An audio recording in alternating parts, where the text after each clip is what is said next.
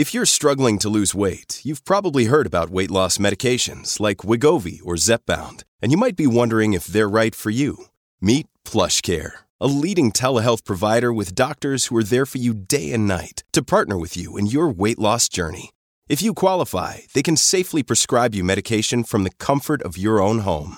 To get started, visit plushcare.com/weightloss. That's plushcare.com/weightloss. plushcare.com/weightloss. Your brain needs support, and new Ollie Brainy Chews are a delightful way to take care of your cognitive health. Made with scientifically backed ingredients like Thai ginger, L-theanine, and caffeine, Brainy Chews support healthy brain function and help you find your focus, stay chill, or get energized. Be kind to your mind and get these nootropic chews at ollie.com. That's OLLY.com. These statements have not been evaluated by the Food and Drug Administration. This product is not intended to diagnose, treat, cure, or prevent any disease. This episode is sponsored by Kaplan Medical. If you head over to captest.com and use the offer code ITB15, you can get 15% off any Kaplan Medical product. And importantly, for AMA members, you can combine this discount with your AMA membership for a total of 40% off.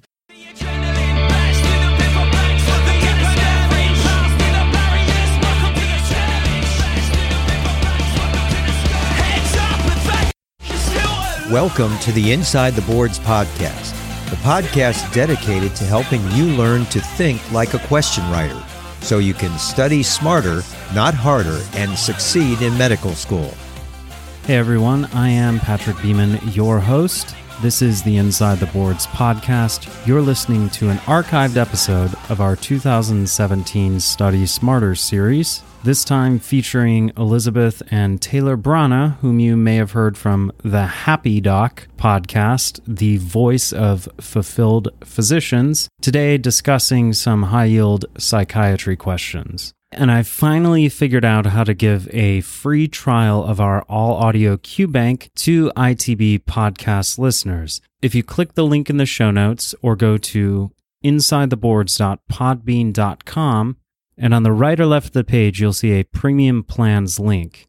There is one free 3-day QBank trial associated with a monthly recurring plan for only $10 per month. I know it's kind of annoying. It's only 3 days and you still have to sign up for something, but there is frankly no way right now for us to offer a trial except in this format. But please check it out. If you sign up for a 6 or 12-month subscription before August 15th, we will double the length of your subscription for free. At any rate, before we get into the content, here is another Kaplan Test Prep Minute.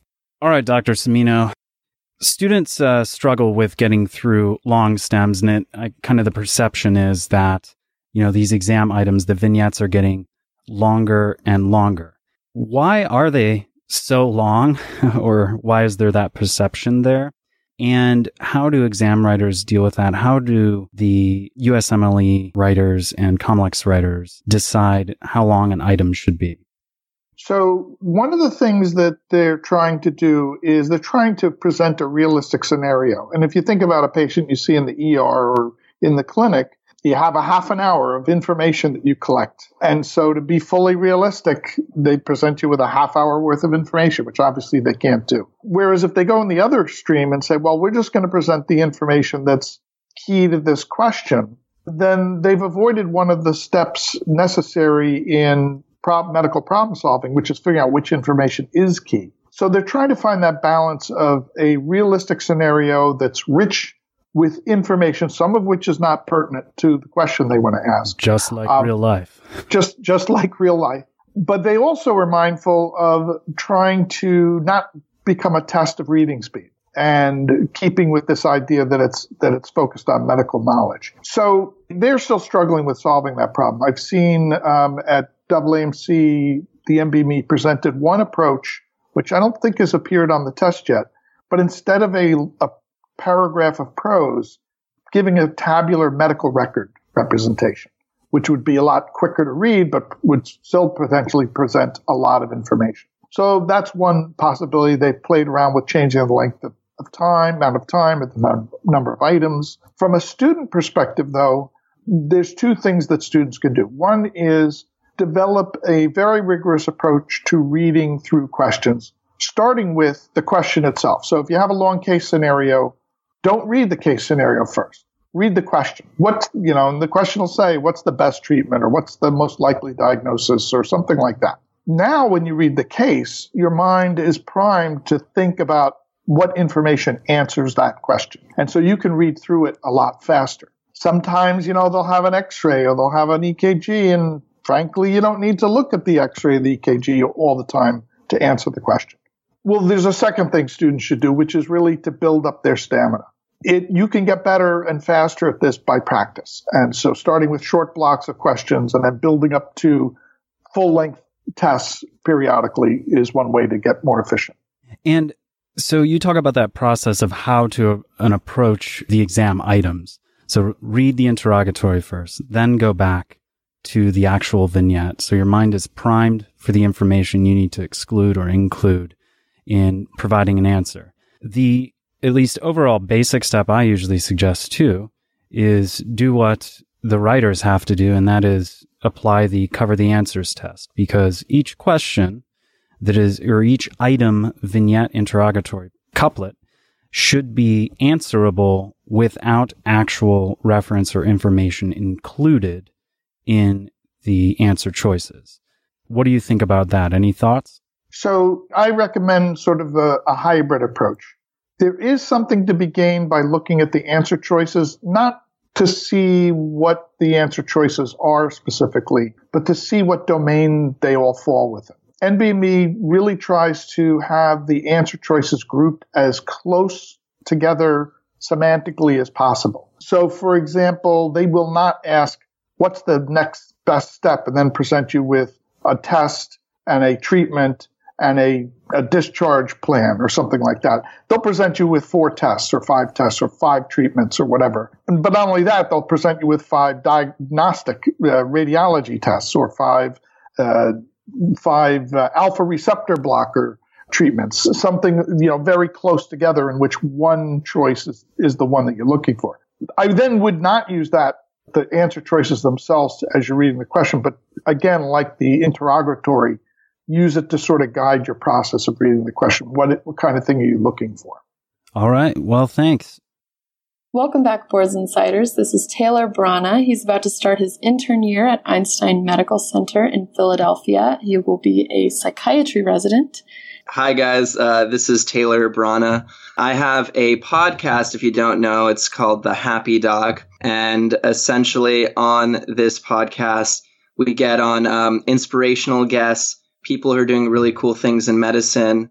Specifically, it's about inspiring all the medical students and the young doctors out there that there's many ways to practice medicine, and these people have found happiness and peace while practicing in a really demanding field. And as you guys know, depression and suicide, all of that stuff is pretty rampant. So I think it's important that we have something like this. So if you guys have some time, definitely check out the podcast. It's www.thehappydoc.com, and you can find all the channels on there. And I'm starting a psychiatry residency in July, and that's super exciting. Very exciting. I'm also a psychiatry resident, so I definitely agree. And today we are going to hear a little bit from Taylor about his few really high-yield, useful key concepts that he's picked up along the way, as far as some techniques we can use to get the highest board scores possible. So did you want to give us a little run-through on those? Sure, yeah. And I actually got the chance to interview some people who did really great on boards. And for example, one of the guys I interviewed, he took both the USMLE and the COMLEX exam, but on his COMLEX, his score was so high. The top score is technically 800, but this guy got higher than that score. So I guess statistically speaking or something, he got so many questions right in comparison to everyone else that his score was literally higher than the top score that theoretically you can get. I think it was like 840 or something. That's Anyways, incredible. Point being, yeah, it was ridiculous. Yeah, so I compiled a list of the major tips from some of these people. And obviously you guys are listening to this podcast, so I'm sure you're getting some great tips on here. So I'm just going to briefly go through some of these points. The first thing that's really important is just to know how you learn and don't lie to yourself. And what I mean by that is if you really kicked butt on one of your exams in the past, there's probably a reason why you did well on it. You probably used a form of studying habit that is effective for you, whether that is you're more kinesthetic and you like to write, or you're more of an audio learner, you're more visual, really utilizing those things that allow you to learn the best. If you need to explain things to a friend, I need to explain stuff, otherwise it doesn't really make sense to me. So I used to record myself explaining questions as I was going through it. And then later, if I wanted to, I could listen to it. So there's lots of ways to do that. And the other part of that, what I said was don't lie to yourself. Oftentimes I think we can trick ourselves into thinking we know something when we really don't. Kind of having that self-insight of knowing when you actually know something, because sometimes you want to trick yourself and make it easier. But if you don't know the concept, review it, try to explain it to someone. If you can't explain it, you probably don't know it, and that's okay. And be humble about it. And the other aspect to this point is to stay in your lane. I see a lot of times people are trying to compare themselves to their friends. Their friends like, oh, I just took my NBOME exam and I got like a 250. And meanwhile, like you're taking these same exams and you're getting a 220. Don't beat yourself up about comparing yourself to someone else. Fact of the matter is that's where you're at and you need to improve yourself. And, some people are just better test takers or whatever, but you can improve yourself and work on yourself until you get those scores that you really want. Number 2 on this list is remembering the big picture. No matter how you feel during this process of studying, you're going to get stressed out. You're going to hate your life. It's going to be terrible. But remember why you're doing this, and remember that it's for a greater cause, which is for you to be a practicing physician and go into a specialty that you absolutely love. So that's really important. So remember that big picture. And as one of my guests said on the podcast, it's studying for 3, 4, 5, 6 months for the rest of your life. So really put that into perspective, bust your butt now, and it's going to pay off later. And then there's a lot of other few points in terms of scheduling your exam. We don't really need to go through that too much. In terms of recommended resources, you guys probably know this. UWorld, Pathoma, First Aid. A lot of people use Sketchy Micro or Picmonic. And then CramFighters is a great tool for scheduling. You want to take all of the tools and figure out how much of each tool there is. So First Aid, you're going to count up all the pages. For Sketchy Micro, you're going to count up all the cards that you need to use, and you're going to see how many days you have till your exam. And you want to plan in rest days, and essentially you're going to schedule out how many questions do I need to do per day? How many pages of reading do I need to do? So you can keep yourself on track. And CramFighters is a great way to do that. Another big point, a lot of these people that I interviewed, they have a notebook with all of the questions they got wrong. And they try to explain why they got that question wrong / why is the right answer correct, and conceptualize. And it's important to conceptualize bigger picture, like what is this question asking and what concept do I need to know? Because if you have the concepts, then you can apply it. If everyone's just memorizing facts all the time, yeah, you memorize facts. It's important. But if you have the concepts, it's going to be a lot more helpful. That's an excellent idea, keeping a notebook, I think, of your thought process and where you were wrong. Yeah, definitely. And a lot of these people are using that idea. And it's great, too, because it's like high yield because it's obviously things that they haven't been able to get correct. So it's something they should be reviewing. Another big thing, I don't think people do this, but super important, is when you're studying, remove all of your distractions. I see people at the library at my school, they're on Facebook, they're on Instagram, they're on their phones, they're talking to their friends, whatever. But if you're setting up a schedule to study, just study. You're going to get into more depth in your learning. You're going to be more effective. And then you can actually have a true amount of free time just to hang out with your friends or go exercise or do stuff that you love. And then just some ending tips here. Do lots of questions. Explain to your support systems, your friends and your family, this is dedicated time and it's going to be tough and that you're going to require support. At the same time, you're going to need to protect yourself and make boundaries because, your friends who aren't in medical school are not going to understand what you're going through. So try to explain it to them the best they can and be selfish at this time and protect your time because it's really important. And those are basically my thoughts for boards. Those are excellent. Those are some really good tips. In the same vein as what you were just discussing about questions being so important, we have some questions to go through today for behavioral sciences. All right, let's do it. All right. So our first question is, a 6-year-old boy comes to the office with his mother because of behavioral problems for 6 months. He's been sneaking into his classroom during recess and stealing food and money from his classmates. He's also been dismissed from physical education class permanently because he regularly becomes too aggressive during sports.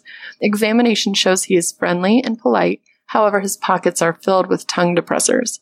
Which of the following is the most likely diagnosis? The answer choices are A, antisocial personality disorder, B, attention deficit hyperactivity disorder, C, autism spectrum disorder, D, conduct disorder, or E, oppositional defiant disorder. All right, cool. So let's talk about this bigger picture-wise in terms of questions. For questions in general, what I like to do is I want to look at the last line first. Even though it was read very well, I wouldn't have read it like that. I would go right to the question. So which of the following is the most likely diagnosis? Cool. So now I know this is a question where it's a first order kind of thing. I need to look for a diagnosis. Then I'm going to quickly skim at the answer choices. All right, antisocial personality, ADHD, autism, conduct, oppositional defiance. So those types of answers, those lead me to think that this is going to be a child question. Just looking at the answers, I know this is going to be a child question, and I know I'm looking for a diagnosis. Then obviously when you're on the actual exam, you can highlight portions of the questions. So I'll be like, okay, cool, 6-year-old, I'm going to highlight that. All right, he's having behavioral issues. And this is how I read. I actually skim. I don't read the whole thing. Sometimes that bites me in the butt later because I usually miss details, but I do questions fast and then I check them over later. So yeah, highlight 6-year-old, highlight behavioral, and he's having this issue for 6 months. Cool, highlight that. All right, he's stealing food, he's taking money from classmates, and examination shows he's becoming too aggressive, shows he's friendly and polite, however his pockets are filled with tongue depressors. The next thing I do on questions after highlighting and getting an idea of what's going on here is I predict my answer. I don't look at the answer choices. I know that they have something to do with child psychiatric diagnoses. I predict the answer. Why do I predict the answer? Because if I can predict it before I look at the answer choices, I'm not going to get bogged down by any distractors. So I'm reading this. It's a 6-year-old child. He's having behavioral issues. Cool. I think after reading this, what comes to mind is conduct disorder. Now, it could be a couple of other things, but based off of the stealing and all of those things, these are kind of against social norms. That makes me feel like it's conduct disorder. And it's not the other one, which is antisocial, where the diagnosis is the same diagnosis, but they have to be greater than 18-year-olds. And the way I remember that is conduct disorder is a C, so I think children. And then antisocial is A, which is adult. And that helps me get those two figured out. That is excellent. So, I've never heard that mnemonic before, but I love it. That's very cool. Good. Yeah. So that's how I remember that. So conduct is C for children, antisocial is A for adults. And then I look at the answer choices. Okay, cool. Conduct disorder, boom, I'm going to select it. So I would select D in this case. Now I would just double check to make sure the other ones don't make sense. So I go at A, I would mark that off because that's for adults. ADHD, maybe this child's like pretty impulsive, but conduct just fits better. So I would mark that off. Autism doesn't really feel like autism. And then oppositional defiant disorder. Oppositional defiant disorder, the child would definitely stand up to teachers and get upset, but this child is doing things that are obviously against rules and breaking rules, so it fits more with conduct disorder, so I would choose D. Absolutely. So that's obviously the correct answer. The things I really love that you started, we're gonna try the next question. I'll read it in the order that you normally answer your questions. Does that sound okay? But yeah, sounds great. I really love that different approach, and maybe our listeners will be able to identify that when we do this next question that they actually kind of liked that better. So I know a lot of people who do like to read just the question in the answer choices before reading the rest of the stem. And it seems to work very well, obviously works well for you. So the big things for the listeners to pay attention to are that autism spectrum disorder is They are characterized by poor social interactions, social communication deficits, repetitive or ritualized behaviors, and very restricted interests. So mainly the poor social interactions is what you want to think about. It's more common in boys. We can think about conduct disorder versus antisocial personality disorder. I think that you did a very good job highlighting the key difference is age between those two. And I love that mnemonic we already talked about. Oppositional defiant disorder, again, you would have the direct opposition to authority figures. This child's not really in constant hostile, defiant behavior towards authority, rather just is kind of doing these things that are against social norms. And so that one can be kind of tricky sometimes to tell. Mm-hmm. But I think that you did a very good job highlighting why those other answer choices were wrong, and you definitely got to the right answer. So do you want to move on to the next question? Sure, let's do it. Okay. Which of the following is the next best step in management of this patient? And the answer choices are A, diazepam, B, physical restraints, C, diphenhydramine, D, chlordiazepoxide, E, haloperidol. Sure. And the STEM is a 70-year-old woman. Or do you want us to stop here and talk about what you would be thinking at that point? Right. So next best step in management. So now I know this is a second order question. Mm-hmm. So I look at that, okay, next best step, meaning we're going to have to figure out what the diagnosis is, and then we're going to need to figure out what to do. Cool. I get it.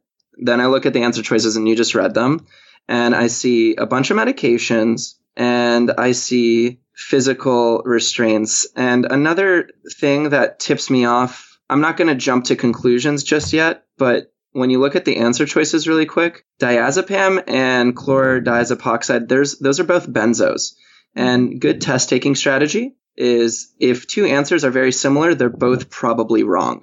So not even looking at the question, I could potentially rule out the benzos just because they're the same class. Mm-hmm. And I haven't even seen the question yet. So very good. All right, let's read the rest of the STEM. A 70-year-old woman comes to the hospital because of pneumonia. The patient had normal mental status upon admission and throughout the course of the day. In the evening, the patient appears to be agitated with an altered mental status. She is combative with nursing staff and makes violent gestures while trying to be examined. She's making comments about a small animal being in her room. There's no history of drug or alcohol abuse. A blood glucose is obtained and is 98 milligrams per deciliter. Again, which of the following is the next best step in management of this patient?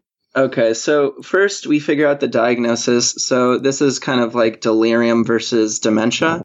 In this case, we do have an organic cause, which is the pneumonia. So because we have pneumonia and she has altered mental status, she's definitely having these hallucinations in the room. This meets what we would say is delirium. It's very acute, but it's not from alcohol, and the blood glucose is normal and all of that stuff. So then we have to look at the answer choices. In terms of the answer choices, we have the benzos that we highlighted, the physical restraints, diphenhydramine, and haloperidol. So we need to know what the kind of first line treatment is in terms of the delirium. The one thing here is that there's the two benzos. I'd probably rule those out right away. And then I would look at physical restraints versus diphenhydramine and haloperidol. So this is kind of like you just have to know what we use, and it's either going to be benzos or it's going to be the antipsychotic. Diphenhydramine is sedative, but it wouldn't be what we'd use first. And this person is having like active psychosis. And I think the major thing here that's discussed is that there's no history of alcohol abuse. Mm-hmm. If there was a history of alcohol-related issues, then we could use a benzo. But in this case, there isn't. So we would go with the antipsychotic, which would be haloperidol. Very well put. So I think you did an excellent job breaking down all those answer choices. You're correct. Diazepam and chlordiazepoxide we would want to avoid in the elderly because they can actually worsen this, what's going on with this patient.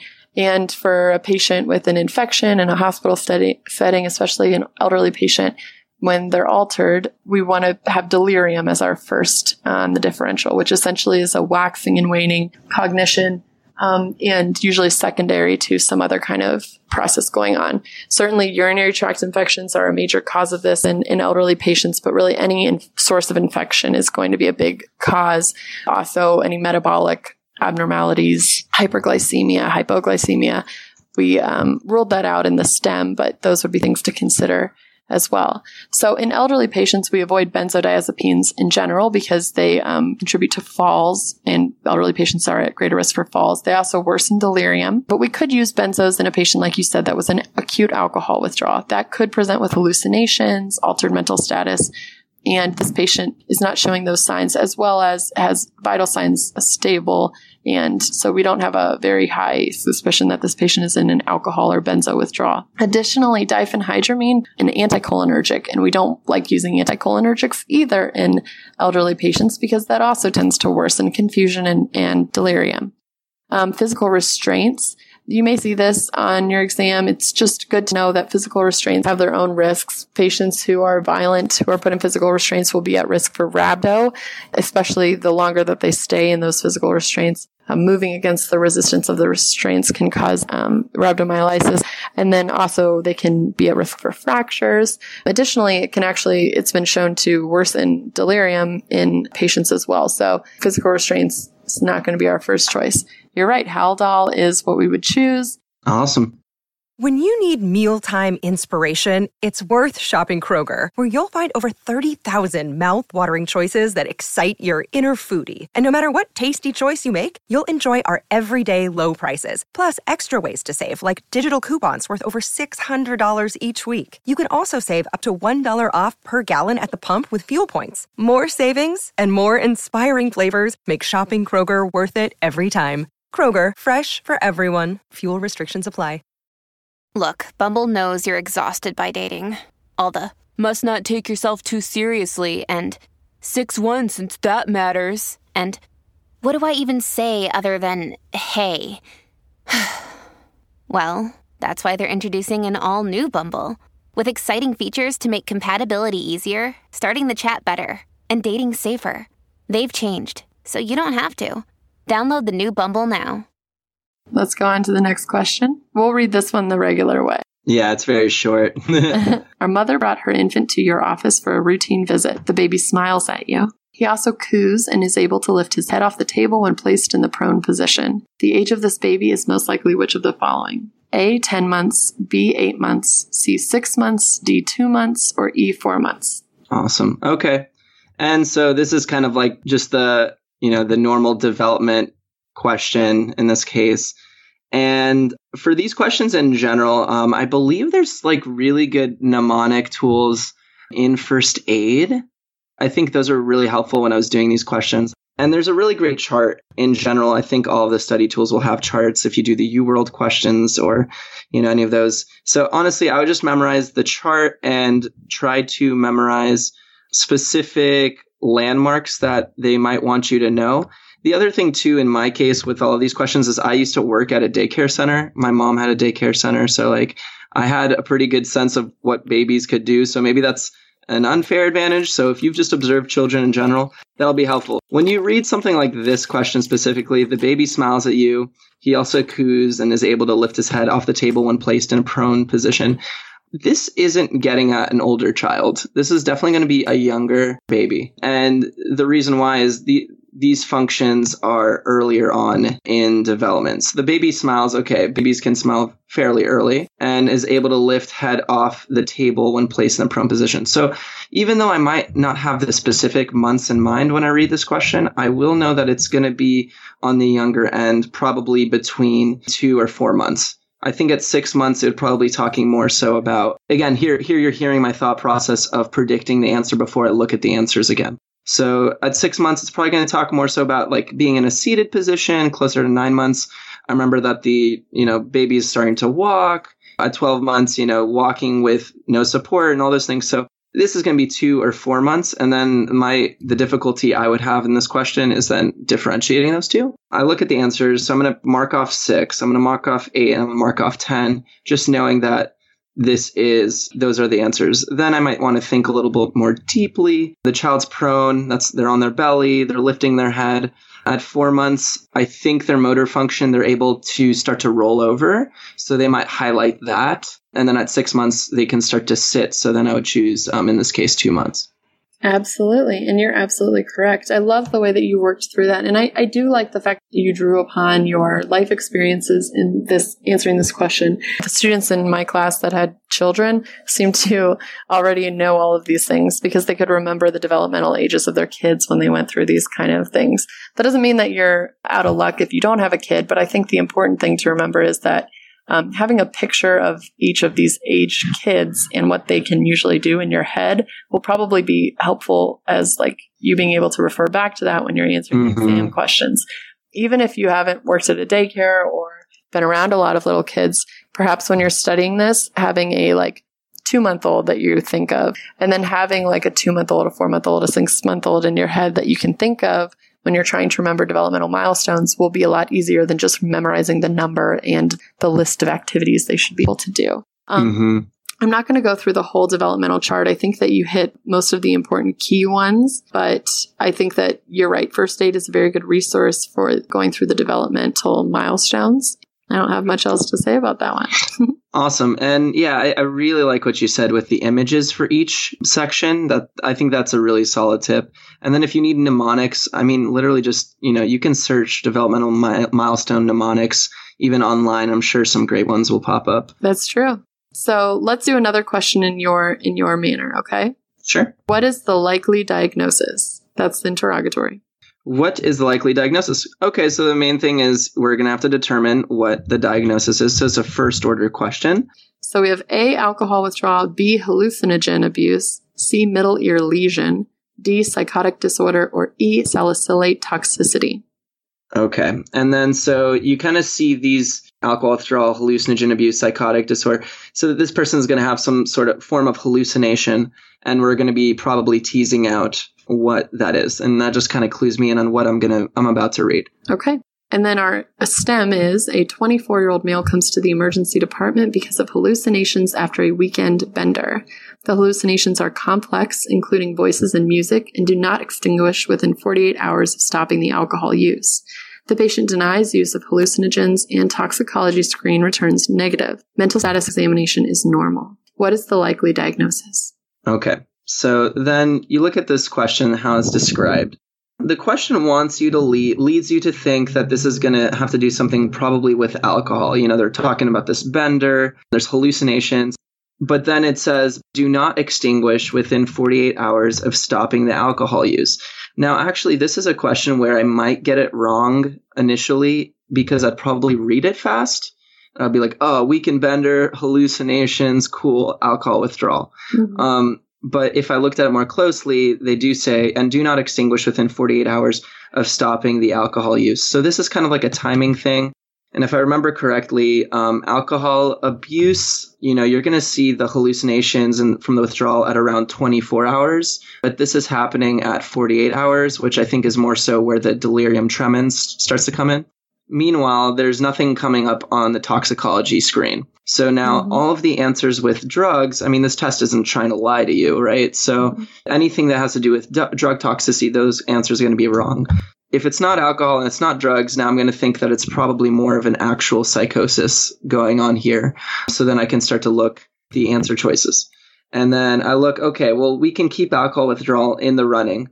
Hallucinogen abuse, less likely given the fact that the drug screen is negative. Middle ear lesion, I don't know, this person isn't having any symptoms like hearing loss and like any of the kind of dizziness or anything that you try to hear with, you see with middle ear lesion. It doesn't really make sense in this question. Right. Psychotic disorder feels like the best given kind of how we've read the question. And salicylate toxicity, it doesn't come up on the drug screen, so I'm not really thinking about that as much. And also with salicylates, you're going to have other symptoms that they're not really mentioning here.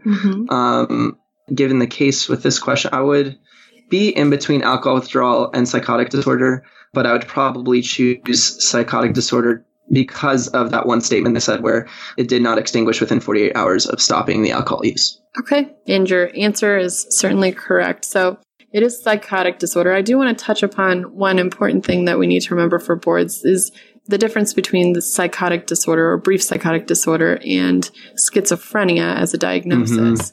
In psychiatry, probably more than than most fields, the kind of temporal course of the disease is extremely important in making your diagnosis. And there will be a lot of questions where the only way that you're going to arrive at the right answer is if you know how long you're required to have certain symptoms before they get this diagnosis. So just like with conduct disorder versus antisocial, you have to be above age 18.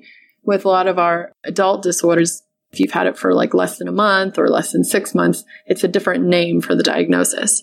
Specifically for schizophrenia, we want to remember that schizophrenia can present certainly like this patient did, and this could be considered a first break for this patient. Delusions, hallucinations are common, disorganized speech, catatonic behavior.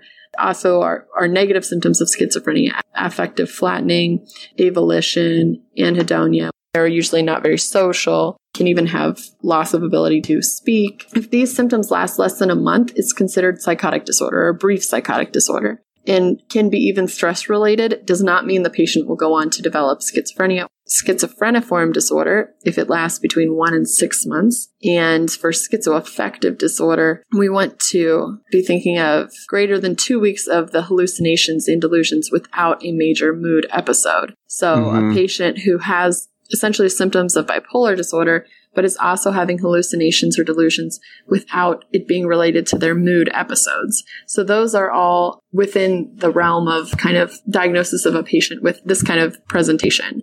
We only know this tiny little window about this patient. We have no history of them being psychotic previously, so we give them brief psychotic disorder as a diagnosis. Now, if the symptoms go greater than 6 months and we don't have the mood symptoms of the bipolar, then the most likely diagnosis would have been schizophrenia. I also did want to mention that as far as the pathogenesis of schizophrenia, we know that it is an increase in dopamine. So you want to think of it being essentially a disease where the opposite of Parkinson's is happening.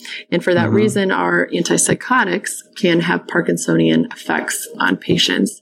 Yeah. And one thing I wanted to add, just like a mnemonic tool for the listeners, is for schizoaffective. I know people get tripped up on what the primary issue or disorder is, so to speak. So because the word schizo is first, the schizo or the psychotic features are the more important part, with the mood destabilization. That's like the secondary thing. So schizo is the first word in there, and then the affective mean like their affect is changed from the mood disorders. So obviously the psychotic symptoms are persistent even without those mood dysregulations. So that's kind of a way I remember that. Very good. I like that. We also can use this opportunity, I think, to talk a little more about alcohol withdrawal. So we can see hallucinations with alcohol withdrawal. Patients obviously can have seizures, and you'll remember that alcohol withdrawal is one of the few withdrawals that can be fatal, actually is one of the worst. Benzodiazepine or barbiturate withdrawal looks the same because they essentially have the same activity on the brain. And we treat alcohol withdrawal with benzodiazepines. Benzodiazepines with longer half-lives, like chlordiazepoxide, are often preferred because we can slowly titrate those down. Additionally, we would do supportive management. We would be looking for vital sign instability in these patients. So a lot of times we'll have tachycardia, may have headaches, visual hallucinations, a lot of times diaphoretic, and tremor is certainly a big sign, in addition to visual hallucinations or delirium. The peak incidence is usually 6 to 24 hours after alcohol is stopped. This is different in patients who have benzodiazepine addiction. They will present with longer course of withdrawal because the half-life of benzos is typically longer than alcohol. So you can actually see withdrawal beginning in patients who have like a benzo addiction much later than you would in a patient who's primarily abusing alcohol. Let's do another one. Which of the following has the most similar neurotransmitter dysregulation as the one seen in this patient? And our answer choices are A, Alzheimer's disease, B, cocaine intoxication, C, obsessive compulsive disorder, D, schizophrenia, or E, Tourette disorder. This is kind of more fact. It's more strict fact-based. You either know what neurotransmitters are being affected or you don't. But this is kind of a second-order question in a way, because it's saying which of the following has the most similar neurotransmitter dysregulation. So it's even more difficult in the fact that first you have to come to a diagnosis, and then secondly, after coming to that diagnosis, you need to compare that with the answer choices. I mean, we could dig into the answer choices before, but I would probably just at this point look at the question and then come up with the one that's probably the most similar to, in terms of the neurotransmitters, the diagnosis that we come to.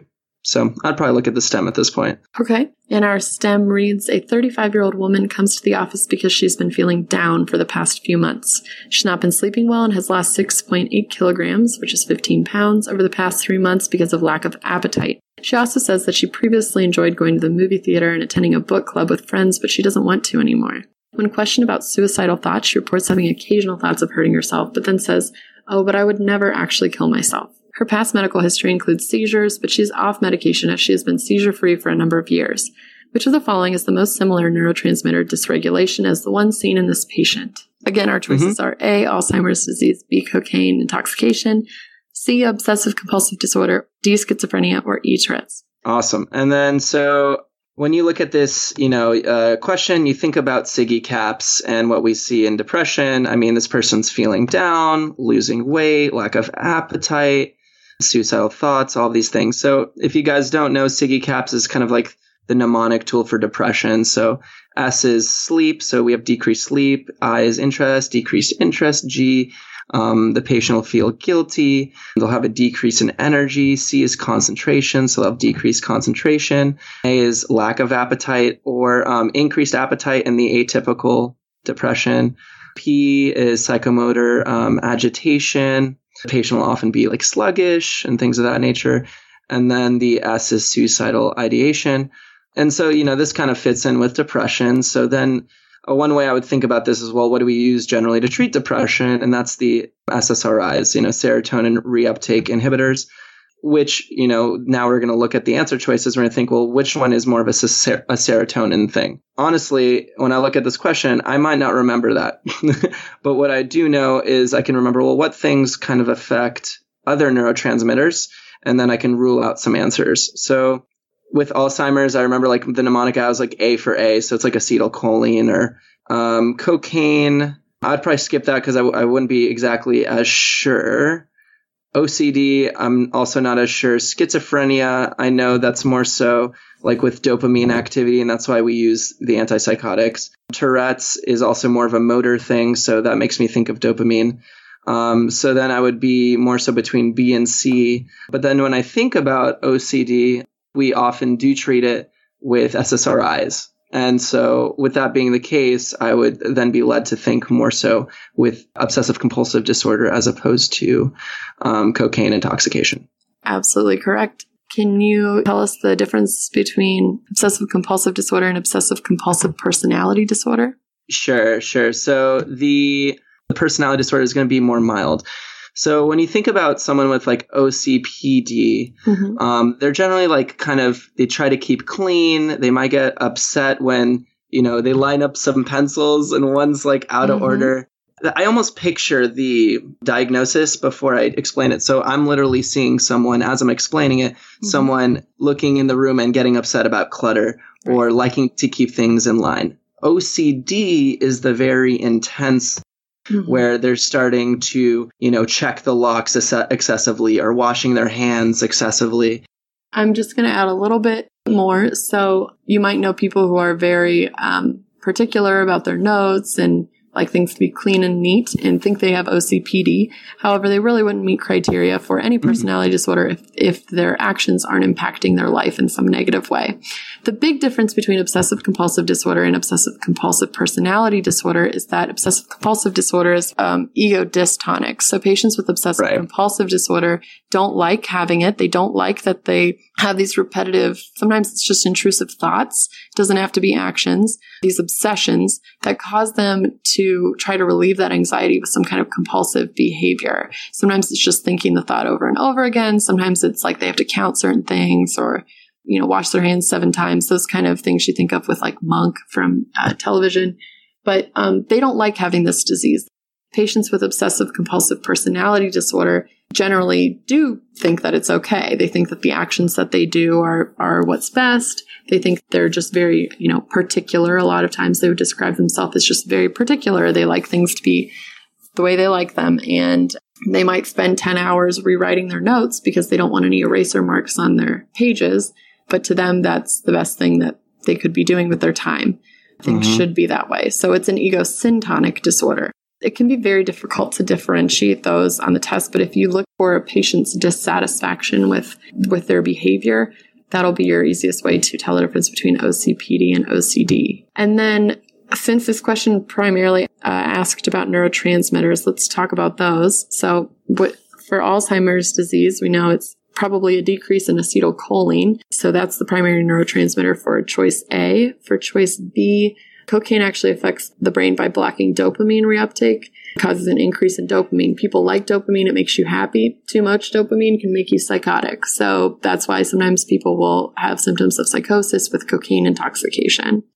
OCD, like you said, involves serotonin, which is also the main neurotransmitter involved in depression. That's the reason that we use SSRIs. However, norepinephrine, dopamine also have certainly roles in depression. Schizophrenia, we definitely think about dopamine, excessive dopamine. And Tourette's is also thought to result from dopamine dysregulation, but specifically in the caudate nucleus. That's why we can use antipsychotics to treat Tourette's. And the one tip, I guess, for me when I was thinking about how I would answer this is if I didn't know what neurotransmitter was specifically affected, I could think about it the reverse way, which is what do we normally use to treat these? And then that would kind of lead me towards what neurotransmitter we're looking at. So as in this case, depression, SSRIs, and then obsessive compulsive disorder, we generally use SSRIs as well. So that kind of makes that question a little bit easier if you weren't sure specifically on which neurotransmitter. I think that's a good way to approach that question for sure. Do you have time for another one? Yeah. We'll do this the regular way so people can compare and contrast. A 28-year-old woman comes to the clinic because of trouble sleeping due to intense nightmares for the past 2 months. She's had no past significant medical history. She currently takes no medications.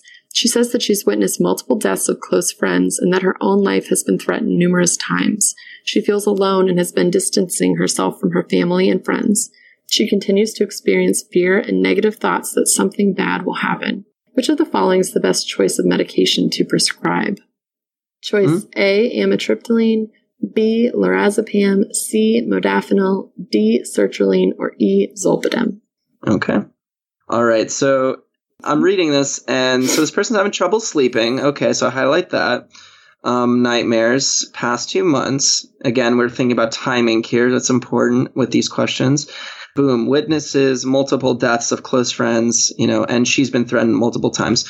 Well, now I'm thinking, okay, this woman has experienced trauma. She's having difficulty sleeping. This makes me think of post-traumatic stress disorder.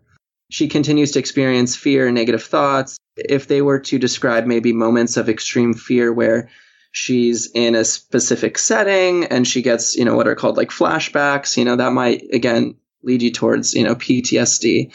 And then we have to figure out what is the best choice of medication. So we have to know what do we prescribe for PTSD. And then so you look at the choices. Some of the things, if I wasn't sure what medication we used, I might want to rule out some things here. Okay. So do I think that a TCA is really used for PTSD? I do not think so. So I'd rule that out. Benzos, I don't think that really fits with PTSD as well. Modafinil, that's more for narcolepsy. So we'd rule that out. Zolpidem, that's going to be for sleeping. And I think like Z, I don't know, that medication always, Zolpidem with the Z makes me think of sleep. So really, I'm left with sertraline, and that would be the medication of choice, which is an SSRI.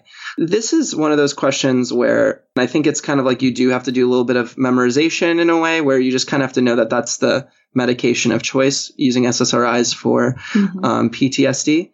I don't think there's necessarily a trick to this. The only trick is just knowing the medications and saying like, okay, modafinil is usually what we think of with narcolepsy and zolpidem for sleep. Benzos aren't first line for PTSD. So then this one's more like there's no trick. You kind of have to just know it. And so sertraline would be the one I would pick. Absolutely. You made me think of something. So we should probably address benzos in general. Lorazepam and diazepam, chlordiazepoxide, the other benzos. For the purposes of boards, you're very unlikely to be giving those for a psychiatric disorder. You're probably going to see questions where you might give a benzo for alcohol withdrawal or seizures. That's just kind of a good rule of thumb, I think. Amitriptyline is a TCA, and what's our big side effect we worry about with TCAs? Well, it's going to have all the anticholinergic effects. Also really bad for cardiac toxicity with overdose.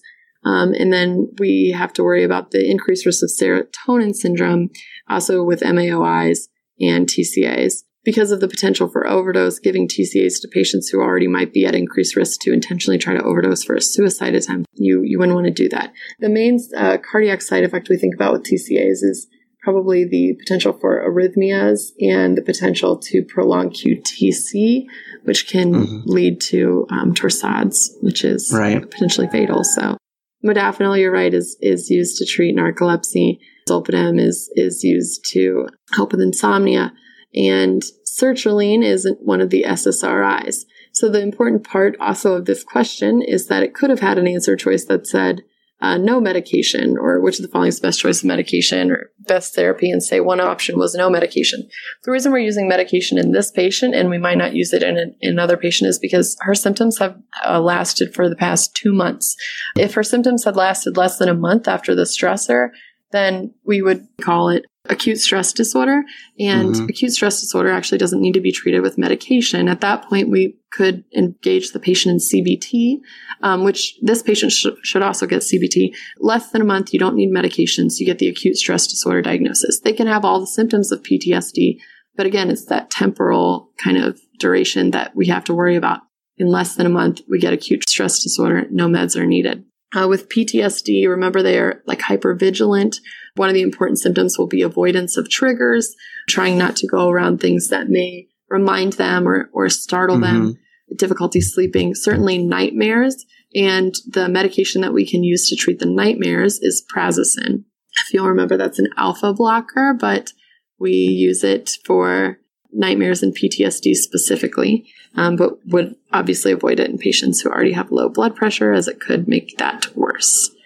Anything else about PTSD or this question? That was a good summary, so I don't have really much else to add. Okay, so I guess that's it. Well, thank you so much for being on the podcast. Can you just tell us again where we can go listen to your podcast? Yeah, sure. So if you guys check out www.thehappydoc.com, it's exactly how it spells. You can check out the podcast. We have some really cool guests on there. Excellent. So best of luck with your psychiatry residency. And thank you again so very much for coming on the podcast today. Thank you. That was awesome. That was fun. And for those of you who stuck around to the end, thank you. I want to tell you about a kind of a fun thing we're doing. So this is going to be a fake USMLE question campaign, and we're tying it to a contest. So from now until July 15th, head over to Twitter, go to my page @BoardsInsider, look for the pinned tweet. What we're doing are fake USMLE questions. So here's an example. If Deadpool were in a USMLE question vignette, his most likely diagnosis would be A, dissociative identity disorder, B, bipolar disease, C, antisocial personality disorder, or D, other. So here are the contest rules. You want to tag the character on Twitter. For instance, Deadpool is @DeadpoolMovie in the question vignette, and just set it up like if the character were in a USMLE question vignette, his most likely diagnosis would be, and then make a Twitter poll, pick 4 answer choices, and tag Inside the Boards, as well as Gomerblog. That's @BoardsInsider and @Gomerblog. And then finally, use the hashtag FakeUSMLE. The most creative fake USMLE question will get a 1-year subscription to our all audio QBank for free. We'll have fun while doing it, maybe learn something, I don't know. It was just something that I thought would be a lot of fun, and you can also do it on other social media, I guess Reddit, Facebook, and Instagram, where on each platform we are @InsideTheBoards, or you can just send us an email to info@insidetheboards.com if you would like to contribute to the fake USMLE campaign. Hey, I just wanted to thank Rao Reynolds and Enter Shikari for letting us use the song The Last Garrison off their 2015 album, The Mind Suite. I chose this song, The Last Garrison, because of its obvious allusions to medicine, with lyrics like, the adrenaline bursts through the riverbanks, or the refrain, give me morphine, the mention of that there's still air in my lungs, still blood in my veins, and what I would think is a very difficult word to work into a song lyric, the epinephrine plows through the barriers, give me opium, give me hope. It's some good stuff, even if it's, a little hardcore for some of your tastes, like iTunes reviewer Camel1208, who said of our podcast, "You guys are fantastic. I love being able to listen while I'm driving and exercising, and it's very concise. My only complaint is the music at the beginning is absolutely terrible, all caps. Maybe pick something else or nothing at all." Well, Camel1208, thank you so much for that awesome review. We're always looking for songs with allusions to medicine, so send us an email if you have ideas. But for now, you guys are going to have to deal with the secondary reason I have this podcast, which is to evangelize the world with the types of music I love. And you know what? I'm not going to apologize for it. At any rate, check out entershikari.com, and thanks for listening.